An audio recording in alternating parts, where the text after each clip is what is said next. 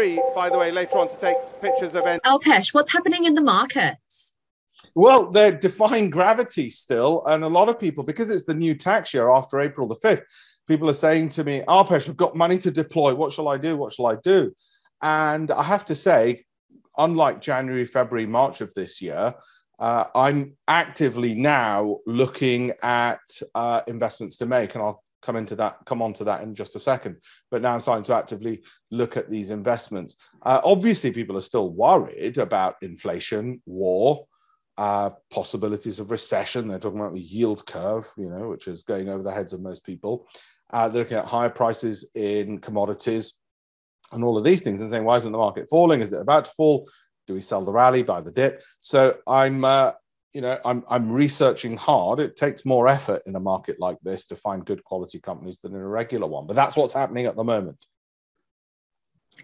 Very positive. So what's a stock you want to mention? Well, there's a couple that I've already decided on. It's on my Telegram channel. Well, actually, there's more than a couple. There's the easy ones, and I've been looking at, do I buy more? Because obviously new tax year, new capital to deploy, sold last year's 12-month hold, particularly my ISA and my SIP. So companies like AutoZone, I got out of because 12 months are up. And I'm just going to have a look here on some of the names that I put up. And so one of the things I've been debating and thinking about is, do I go into 2 times leverage? And that's higher risk because it's leverage, 2 times leverage Microsoft, 2 times leverage Costco, or just go 1 times, because I probably will some of my capital will relatively stay safe and go into, Microsoft and Costco, Alphabet, Apple. But then beyond those, I look at some of the stocks which are really popular with other hedge funds, and I cross-reference those with my own research and with looking at valuation and all of those kinds of things. And I'll tell you some of the names which have come up over there. I've held Visa on and off for the last couple of years. Very popular with the hedge funds. Still looks all right, but I'll have to make a decision during the course of the week. And maybe when we do our next week update on this, I'll be able to say to you, yeah, I'm definitely getting in, or otherwise. Qualcomm was one of the ones which had come up on my filtered list. It's really popular with other hedge funds. And I haven't got into it yet. And I'm probably going to finalize that decision this week as well. So these are on my sort of watch list. United Health, I will. It's a lower volatility company, massive multi-billion-dollar company. Again, meets all my filters, hits those of other hedge funds. But also one of the reasons why I'm just looking at the other screen in case you're wondering, why the hell is he not making eye contact on a Zoom call? It's one of those which is lower volatility, safer. So it's probably going to go into my son's ISA because he's got his New Year allowance. So is my wife.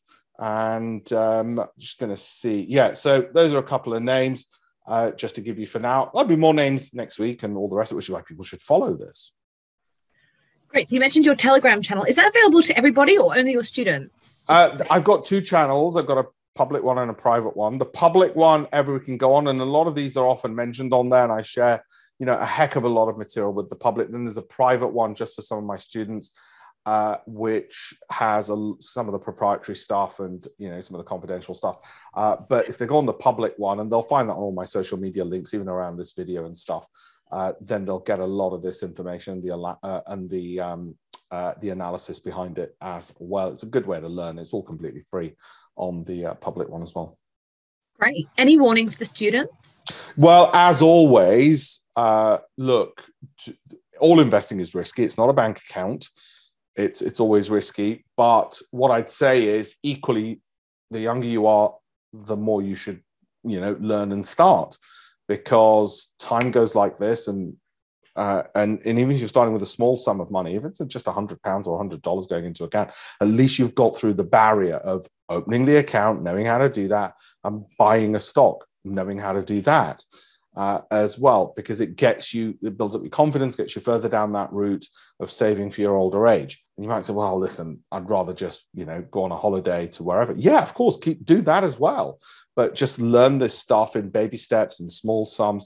And for older people, people get panicked, they get greedy, given what's happened in the last couple of years and the markets have done so well. And so they say, I want leverage. I'm going to lever up on all of this, and they can blow large sums of money. So there's risks for the young and there's risks for the old, and just watch out, depending on your age group, the risks which apply to you. Great. And how are you feeling about global happenings? Well, again, for a long time now, I've been expecting the markets to be a lot more pessimistic over the last 2 years, not just since coronavirus. But right now, if we look at this week alone, it is a lot harder, given what's happening in the world, for me to pick companies which are just going to go up and up and up. Because remember, I'm not gambling. I'm not trying to gamble on companies based on the latest, missile contracts by the Germans, and say, right, let's dive into Lockheed Martin. It's more about, well, do the numbers and the cash flows and the earnings and the profitability and all of that work out? So I'm not chasing either my own tail or the market's tail, as it were. And that being the case, in one sense, no, I'm not worried about global happenings. Secondly, yeah, it's getting harder to pick good quality companies because there's fewer of them around which are resilient enough to go through the headwinds of what we're finding. It's like going through a storm at the moment. I mean, you've got to admit there's a global storm, and it has been for 2 years. So the numbers of companies which are still fighting through that is getting more and more limited. You're losing more. You're getting more casualties of the sort of market, as it were, over the last couple of years. So there's fewer and fewer companies, and so we're having to filter more and more. We're having to look deeper and deeper and work harder and harder for our returns at the moment. And that's like any other company. I mean, we're a business as well. In the stock selection business, well, it's getting a little bit harder right now, but that's just the way it is. It can't always be easy. So yeah, and you'd hear that from companies. There'll be years where Apple will say to you, everybody loves our products, we're just making money hand over fist, or a bank will. And there'll be other years where the banks or Apple will say, well, it's getting a bit harder at the moment. Market seems a bit saturated. We're going to have to wait for the environment to change and people to get more confident, et cetera, et cetera. So yeah, it's a little bit more difficult, but nothing which keeps me awake at night. Okay, and what are you looking forward to? What am I looking forward to? I've got a couple of things going on.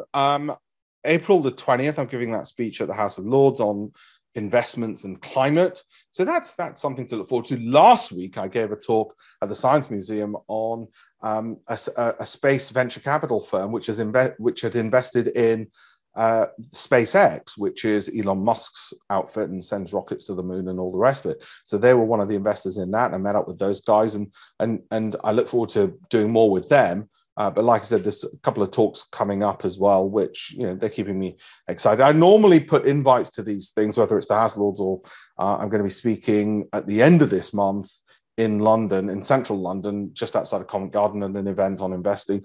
I normally put invites and try and get free tickets for my followers on Telegram. So again, have a look at Telegram, or have a look at my LinkedIn and my other social media. So try and share that and be accessible to people as much as possible, because as you know, I'm on this campaign to teach 1 million people how to be better investors, and the more people I can reach, the better. So yeah, I'm excited about that. It sort of gives me a bit more of a zip in the morning. And the older you get, everything starts looking the same after a while because you've been on the planet way too long.